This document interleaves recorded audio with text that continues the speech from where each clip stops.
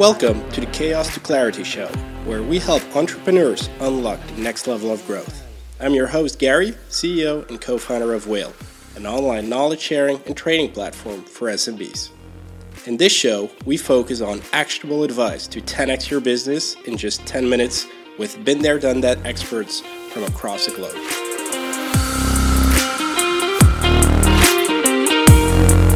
So with me on the show today is Keith from Segmetrics. How are you doing today, Keith?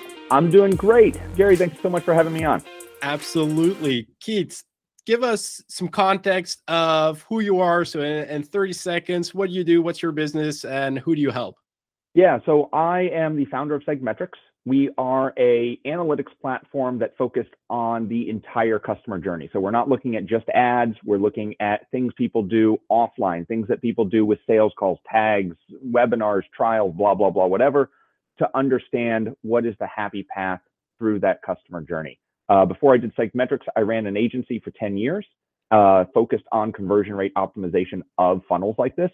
And that's where Segmetrics was born out of, is because there were no tools to do what we needed to do. That's great. And I shared just before this call, this has been something that we've been struggling with. And I know just a lot of business struggle with, to understand like, what is that buyer journey? What are some of the spots that we're missing? So I'm so convinced that this is going to be valuable to a lot of people. So as you know, Keith, we like to share like one golden nugget of business advice, something you've learned or something that you want to share with our listeners. So what do you have in store for us today? So the main thing I want to talk about is that middle of funnel. And the problem, middle of funnel, I believe, is the most important part of any sales funnel, of any customer journey, right? It is after someone has given you their email address, after someone is interested in your product, and what are the things that turn them from a visitor and a lead or a contact into a customer in that journey. And people, unless you have a business that is person sees one ad, person purchases a product, you have a middle of funnel, and you may not know it. And that's the crazy thing, is that because we all use web tracking tools, right? We use Google Analytics, we use Facebook, we use Google Ads, we use Heap, we use Fathom, we use all this stuff. It's all web-based. And because it's web-based, it relies on people doing something on a browser. But when you read an email, you didn't do that on a browser, you're in the email. When you got on a sales call, you didn't do that in a web browser. So none of this is trackable by these systems. And so what you're doing in the end is you are optimizing for something that is not valuable to your business.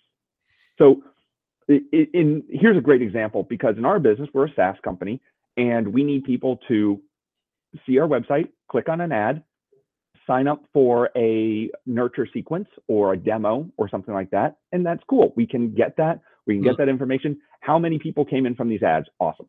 Did they start a trial? We don't know, because the trial happens offline. It happens during the demo, or it happens on this flow. Did they become a customer? We don't know, because that happens in Stripe on the back end, not on the web again, right? Like, all these things happen in the middle of funnel, but the web systems don't know them. So when I have an ad and I'm trying to optimize my Google ads, and I say, hey, I want to optimize for customers. They're like, well, who's a customer? Like, someone who signs up, but they're not. Those aren't my customers. Those are just people that have signed up. It may be Joe Schmo. We don't know. And so what we do at Segmetrics is we're able to see that middle of funnel by pulling in the tags from our CRM, right? From ActiveCampaign and Infusionsoft. We're able to tie together from Calendly into Stripe. So we know, did this person get on a call? Did this person start a trial? Did this person become a customer?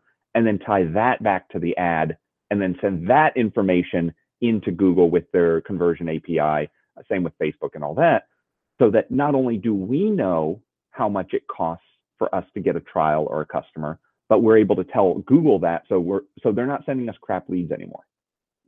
That makes total sense, right? And we get hung up, I think, on software like HubSpot and other marketing automation tools that tend to say that they're telling you the full story of like, hey, this is how they first like submitted contact information and they convert that way, and this is the ad that they interacted with. But there's this realm of other stuff that people go through as they buy that we tend to either overlook or not look at all, these blind spots, which I'm sure that a lot of people tend to then over focus on the things we see and undervalue the things that we're not measuring, like people that potentially are listening to this podcast. It's hard to measure that, right? Like which impact that might have to you, to us. So yeah, absolutely following you. What are some of the tips you might give to people that feel like they're in the same boat and want to do something to change the situation they're in? I think the biggest thing you can do is to really track everything. I'm not a salesperson. I hate sales pitching. Segmetrics does this all automatically, but you can do this manually. And what it is in your CRM, in Infusionsoft, in ActiveCampaign, pull in the click data that's happening, pull in your UTMs, pull in your ad IDs, pull that all in when the contact opts in, and then build a flow chart of what is the happy path? What is the customer path that you want people to make, and create tags for each of those events. So if you want someone opts in, tag them on what they opted in for. Was it a white paper? Was it a webinar? Was it a demo call? Whatever that was, tag them. What's the next step they should do? Should they get on a phone call with you? If so, tag them. And then you start to be able to put together, this is a list of all the tags we have, and we know where they came from. And here's the pain point. Export it all into CSVs, throw it into Excel, and start doing pivot tables, right? And that's the place where Segmetrics kind of helps that all out. But that's what you want to do, is you want to be able to say, from this funnel or from this source, how many people did thing A, how many people did thing B, how many people did thing C, and where is the drop off in that funnel? And that's the reporting that a lot of these tools just can't get you. The web tracking tools are great at saying, like, oh, we brought in X number of leads, that you have this many people per click or per acquisition or whatever. But that's not the value piece. The value piece is how much does it cost me to get someone on a sales call? And then how much does it cost me from that sales call to the trial? And how much is that trial worth versus the sales call?